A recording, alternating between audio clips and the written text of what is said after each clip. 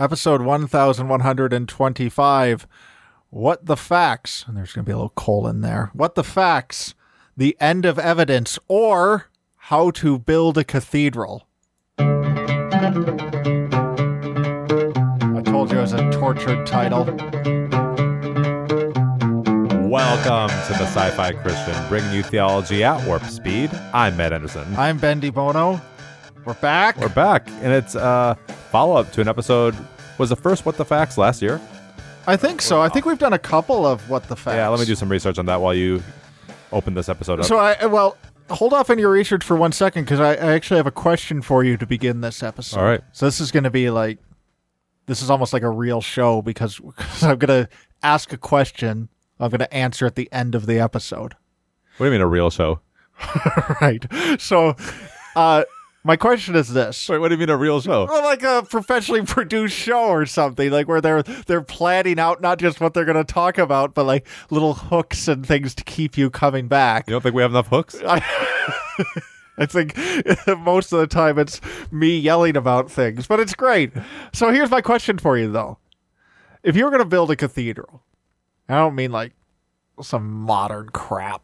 I shouldn't say that, but I mean like a giant European medieval Gothic cathedral. You know, one of those things you just look at and you're stunned. If I said it's your job to build a cathedral, where do you start? Like what city? Yeah, exactly. No. Building permits. So you're saying, where do I get the materials, or what are you asking? Where do you start? What do you do first? Yeah, do you worry about materials? No, actually, you do need to find land before. Am I on the right track for what you want me to answer? Yeah, it's fine. There is actually many wrong answers. You told me you have to build a cathedral. First thing I would do, find a place. Where is it going to be built? Yeah, it's a sensible answer. Once you find the place, then you decide, what is this going to be built out of? Classic cathedral material? Right. All right. Where can we get that? Yeah, so you've got like some mortar, some bricks. You've got to study architecture. You've got to... I just hire somebody. Yeah, lots of math. I have to build it myself? You got to build it. Oh, I don't get to bring in an architect? I mean, maybe eventually. It's a rhetorical question. Okay. So, yeah, there's lots of math involved. Tons of areas, building permits that you got to do, satisfy OSHA, or whatever the European equivalent. So, yeah. How do you build a cathedral? Okay. Lots of areas to start. And they're all wrong. And I'm going to give you at the end of this episode what the correct answer is to how to build a cathedral. And that's what we here in the biz call a hook. It's a hook. Because it's gonna keep you listening to the end. Because now you want to know, how do you build a cathedral? What do you start with? And I'm going to tell you how to do that at the end of this episode. Well, Ben, before you get there, 2022. I thought it was 2023, but it's 2 years ago now. Episode 1059, What the Facts, from July 2022, and then from September 2022, episode 1064, What the Facts 2, More Facts. That's classic. Yeah, that's a good title. So yeah, this title's a little more tortured. Well, I'll tell you where this came from. And there's a few sources of this, and one of them is the rhetorical question that I just asked, which, believe it or not, is something I've found myself contemplating recently, and so that's why I turned it into a nice little hook to keep you listening to the end. Please don't just fast forward to the end; that'd be cheating. But it also came from a couple of other things I've just been thinking about. And one of them actually came from as I was reflecting on our recent Flat Earth episode with Ronald. Now, I'm not going to rebut anything in there, so this is not a rebuttal, but I'm going to refer to some things in that episode. Because both in preparation for that episode and afterwards, I was having a strange reaction to something. And it took me a little while to put my finger exactly on what it was and why. And I think I'll try and articulate it here. So if you're going to have somebody on who is a flat earther, as we did, which is really quite a coup. I mean, how many genuine flat earthers? I know. We're so brave. we really nailed that one. But you're going to have somebody on who has a belief like that, outside the mainstream. Eventually, you're going to start asking, like, well, where's the proof for this? And then the guest is going to provide some proof.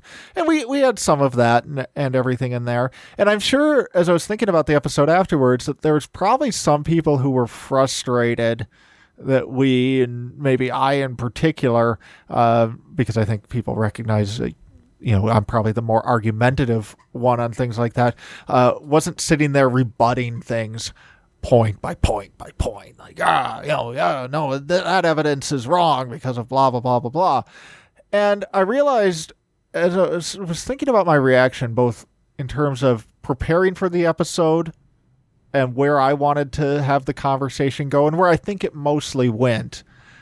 During the episode, what I found myself wanting to respond to and discuss and talk about, and after the episode in terms of contemplating what I felt was successful and what wasn't, that evidence is really dumb.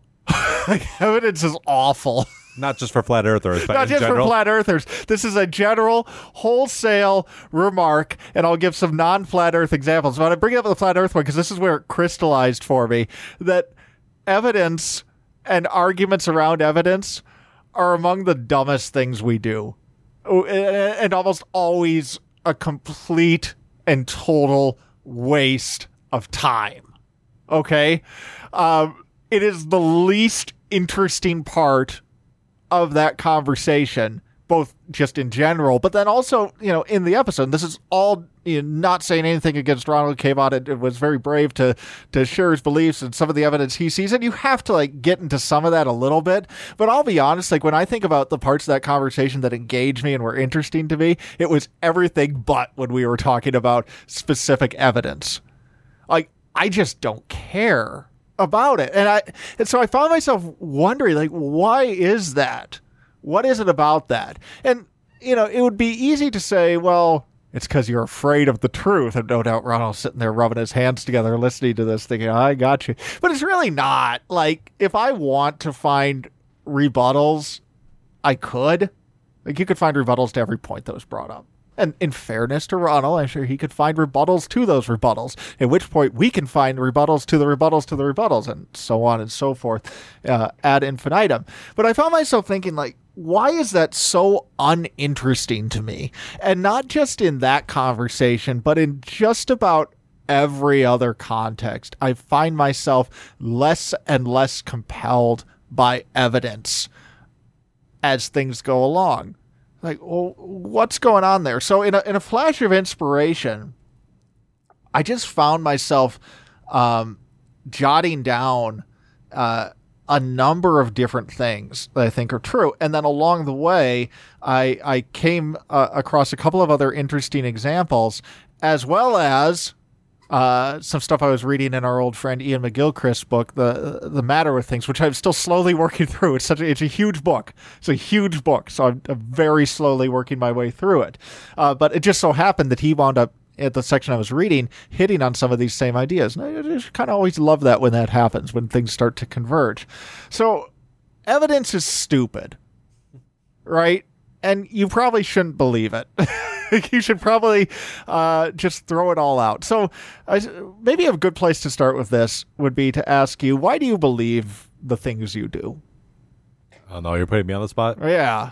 Why You're the one here who I could ask. Everybody at home can play along. But think of a belief that you have, and it can be a serious one, your religious convictions or political belief, but please not that, because politics is also stupid and fake and dumb. And by the way, I just, I've talked about my stance on voting. Can I just give you a pithy little quip I thought up? Yeah. People talk about you have to vote. It's very bad not to vote. And I realized, what happens if you don't vote? Same thing that happens if you do. Anyway, let's move on. So a belief that you have. Yeah. It can be big. It can be why you think Back to the Future is the greatest movie in the world. Why do you believe the thing that you do? Yeah. So can I say in general statements? Sometimes you believe something because at some point you started believing it and you just always believed it. And maybe at a young age, you're like, this is true. And you never question it and you move on. Yep. Some things, maybe if it changes over time, maybe you've heard new information or experienced new things that made you realize, now I think this is true. And then you go on from there. And sometimes, with the Back to the Future example, I think a lot of my beliefs about quality of film come from feelings and just how I'm experiencing it, and I don't necessarily care what other people are experiencing with it. So yeah, I think it can be a combination of feelings, experiences, and I guess I would say evidence, but maybe that falls under like I've learned this and now I believe this. So exactly. I guess now that I'm trying to put it into categories, it does sound like it's all pretty subjective. Now, a lot of your beliefs do have evidence for them, right? Like, for example, I believe that if I pick up this water bottle and let it down, it's going to drop. And that probably came through the mic, and that's effective for the episode. It dropped.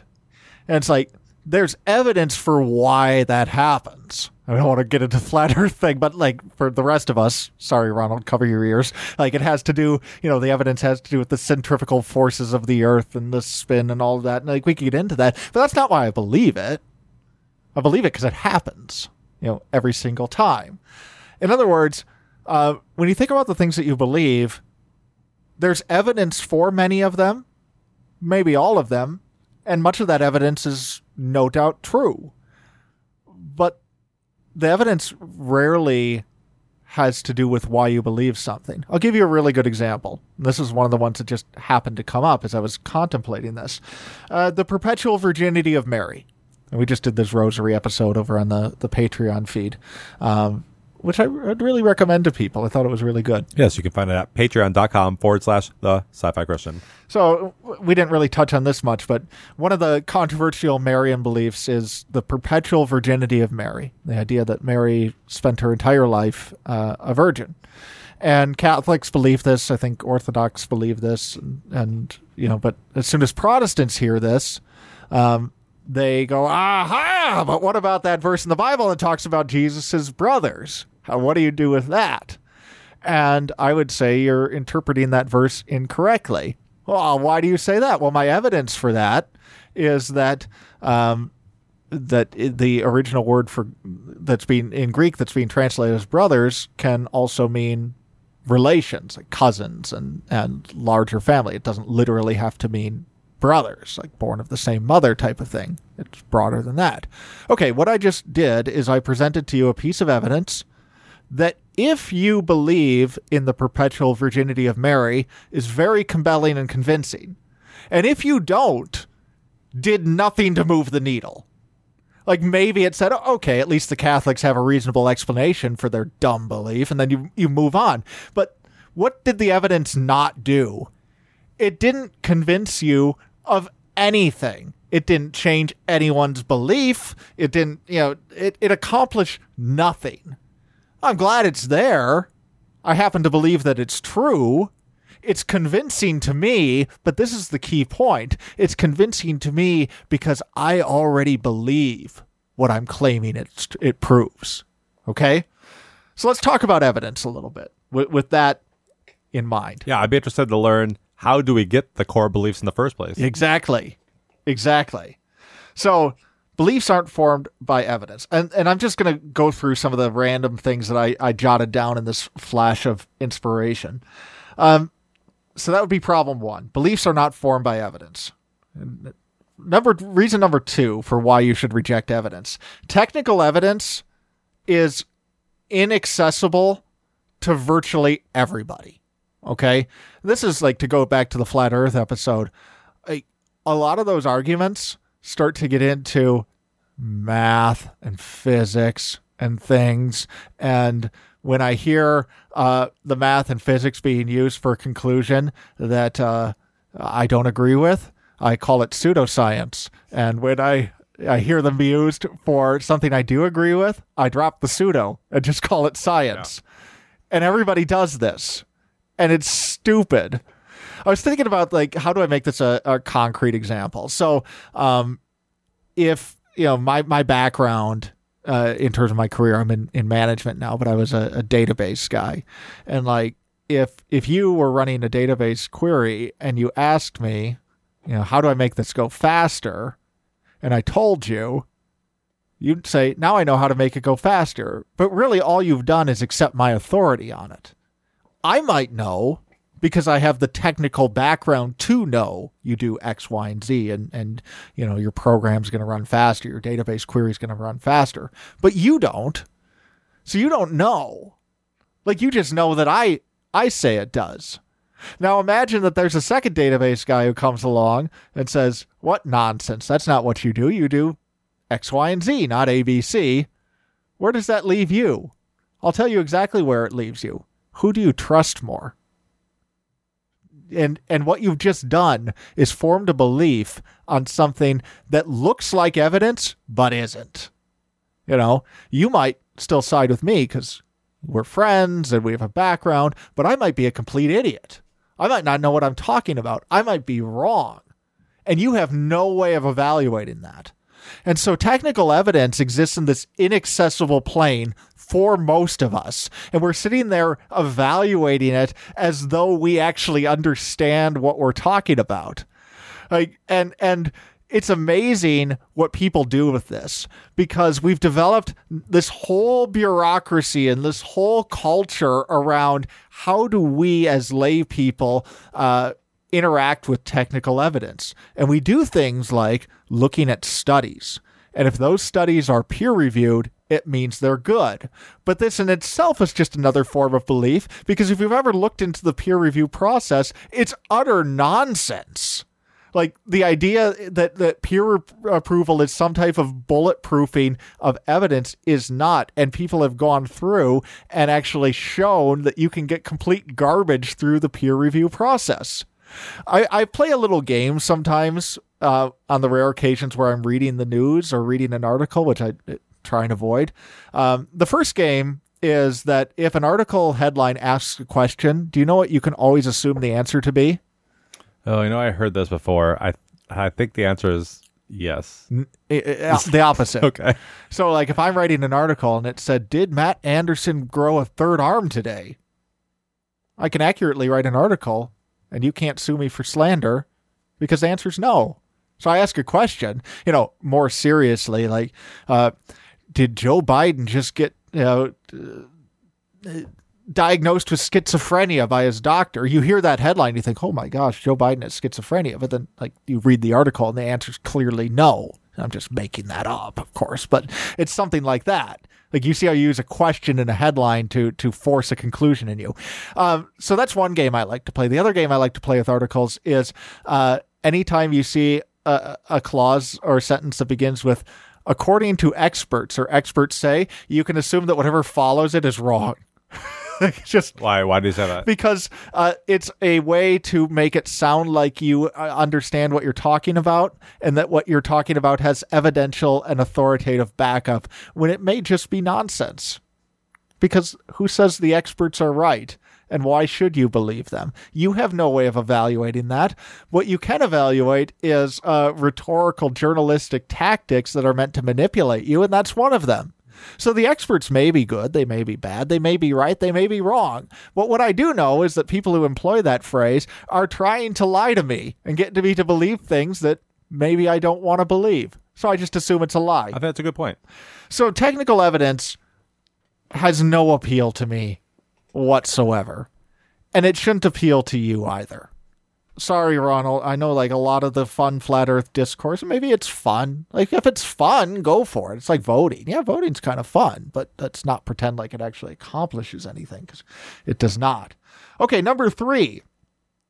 Evidence has a problem of that it zeroes in on something and ignores the whole. It zeroes in on one point and harps on that and tries to build conclusions off of that point. But the problem with this is that, especially technical evidence or evidence around something complex, it doesn't have to be technical, but evidence around any large, like, put it in terms of a theological belief system, when you just harp on the one point, which is what evidence does, it ignores a couple of things. It ignores that the belief is a whole, not a series of individual points. More on that from our friend Ian McGilchrist in just a minute. But it also ignores the fact that any sufficiently complex system, whether it's a physical system, a bit of science, a belief system, anything you can think of is inevitably going to be full of anomalies, right? So let's use cosmology in this. It doesn't matter who's right. If the earth is flat, if the earth is round, if doesn't matter what cosmological system you're in. One way or another, you're dealing with a system that includes the entire world, which is very complex. So I guarantee you that there are anomalies, or at least apparent anomalies, in that system. And so when you go through with evidence and you focus in on different pieces and you find the anomalies and you present evidence that, whoa, this is really weird, because if the earth really is flat, round, square. I'd like the square earth theory, by the way. That if anybody wants to come out and defend that, like, I won't even argue with you. I'll just be a believer. Like that, you've got my allegiance. Doesn't matter. You haven't proven anything. All you've proven is that, yeah, complex systems are hard to evaluate and they're full of anomalies when you dig into them. So evidence has this laser focus, this blind man with the elephant, the whole parable, the blind man with the elephant, that the three blind men are all feeling the elephant, which just sounds weird to say, but they're all feeling in different parts. They come to different conclusions about what it is. Evidence has that problem. Evidence puts blinders on you and forces you to look at the pieces, not the whole, and therefore you miss the whole picture. Okay, number 4. I forgot what number I was on.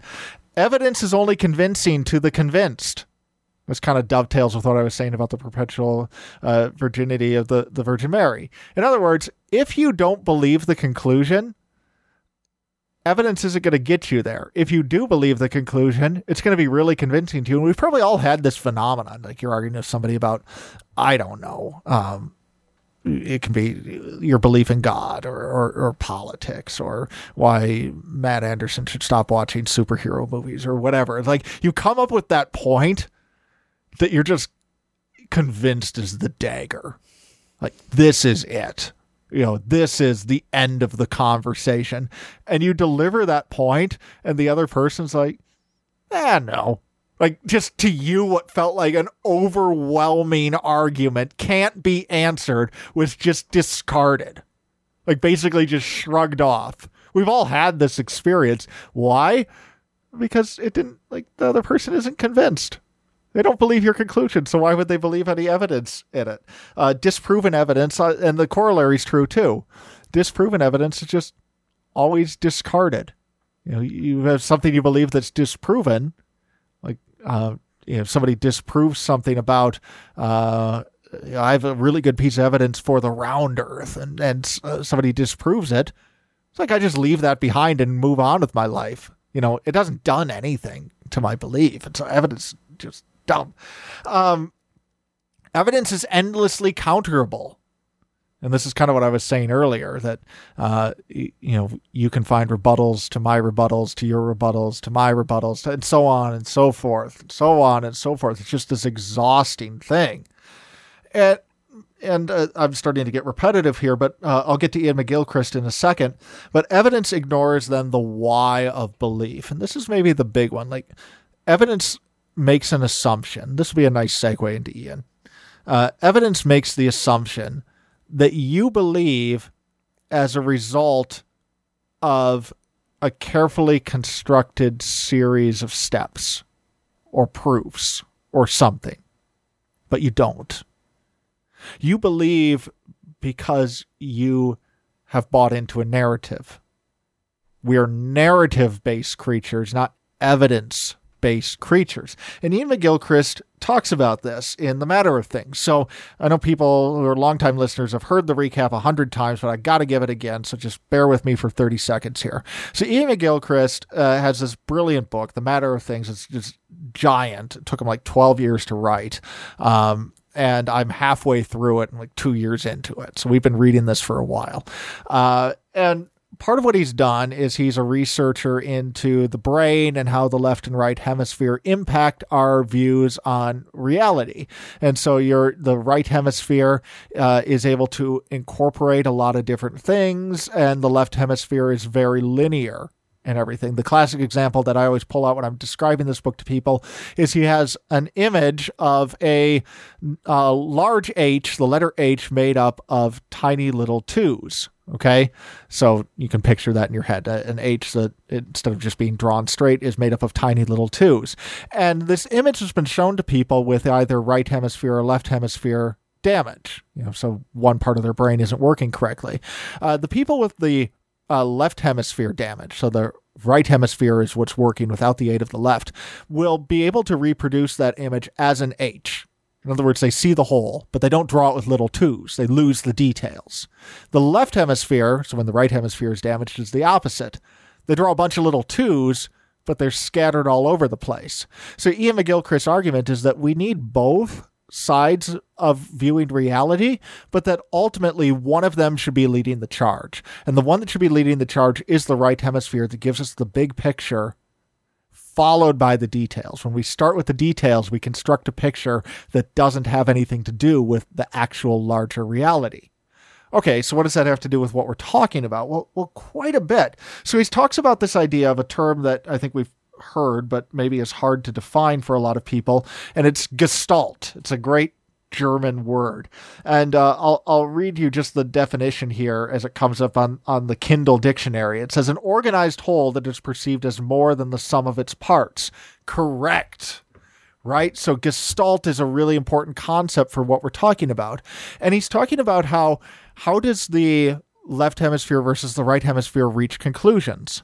And he says the left hemisphere has this idea of linearity, moving in a linear fashion.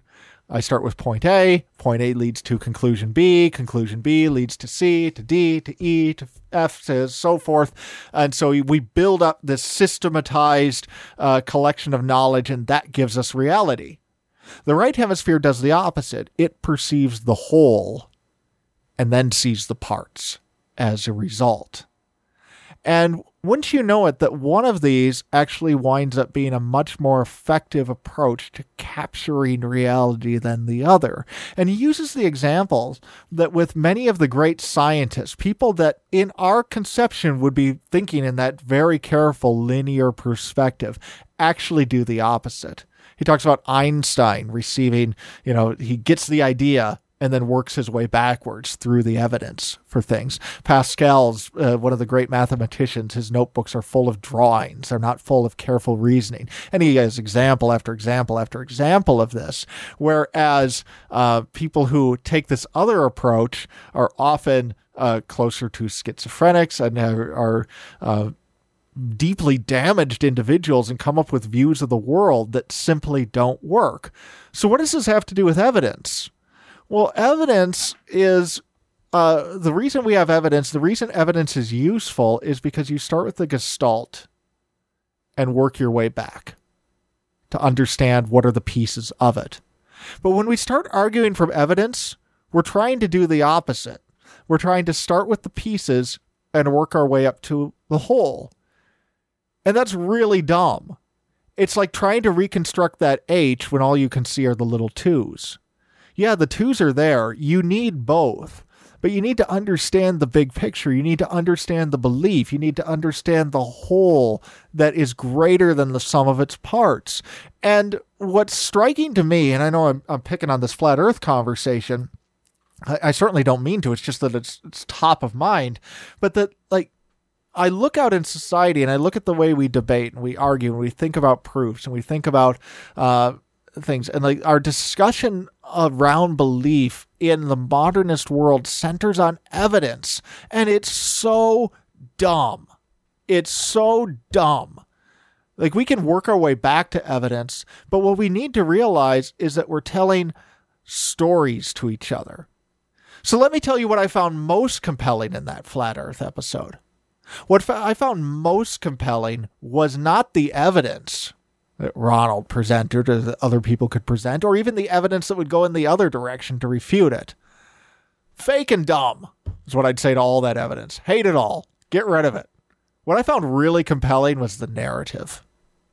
The narrative of his thought process, of how he reached there. Because I'm sure people, Ronald, you can cover your ears for a second, look at that belief and they're like, this is really dumb. How can you arrive at that? And I say, no. because this is a smart man who, in my opinion, has arrived at a kind of a dumb belief. Like, I'm not trying to insult him, but like a belief I would say is just far afield, right? It's off base. But I'm so compelled by the way a true and compelling narrative can land you in a belief like that. Like that, to me, that's fascinating. To me, that's there's something just really brilliant about that, and it's something I want to dig into more. Like I have no desire to interact with the evidence, but I'm really interested in how the way that a true narrative can result in what I would consider to be a false belief. Like, that's fascinating to me.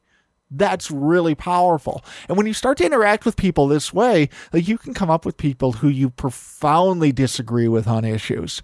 And I'm not talking about flat earth stuff. I'm talking about, moral issues, your faith, whatever, things that matter. And you start talking to them and you just start debating evidence. You're probably both going to just get on each other's nerves. And if you don't get on each other's nerves, you're going to get on everybody else's nerves really fast. And neither of you are going to convince the other. But if you start sharing that story with each other, you find something really compelling. You find the gestalt that person has glommed onto, and that's something you can maybe speak to. That's something you can maybe pray for. Like, that's a powerful, powerful idea. It's a completely 180 view of viewing the world. So when I say evidence is fake and dumb, like, am I overstating my case? Yes, and intentionally so. We need it. I'm glad it's there. But it's not the main thing. And that brings us back to the cathedral. How do you build a cathedral? Because there's so many different parts of the cathedral. There's the bricks, there's the architecture, there's the math, there's the building permits, there's the workers, there's the, what narratives are we going to depict on the stained glass? And all those are like evidence, right? They all need to be there eventually, or you're not going to have a cathedral that stands up. But how do you build a cathedral? You start by contemplating the glory of God, and you work your way backwards. That's how you build a cathedral. I wish I got that question right. It was a trick question. Much like evidence, it was a trick. Well, listeners, a lot to process there. Feel free to write us at feedback@thescifichristian.com or comment wherever you're seeing this post. And maybe we can do some follow-up because I think there's a lot to unpack there. But for now, that's all from me here. I'm Matt Anderson. I'm Bendy Bono. And we are the Sci-Fi Christians, signing off. Goodbye.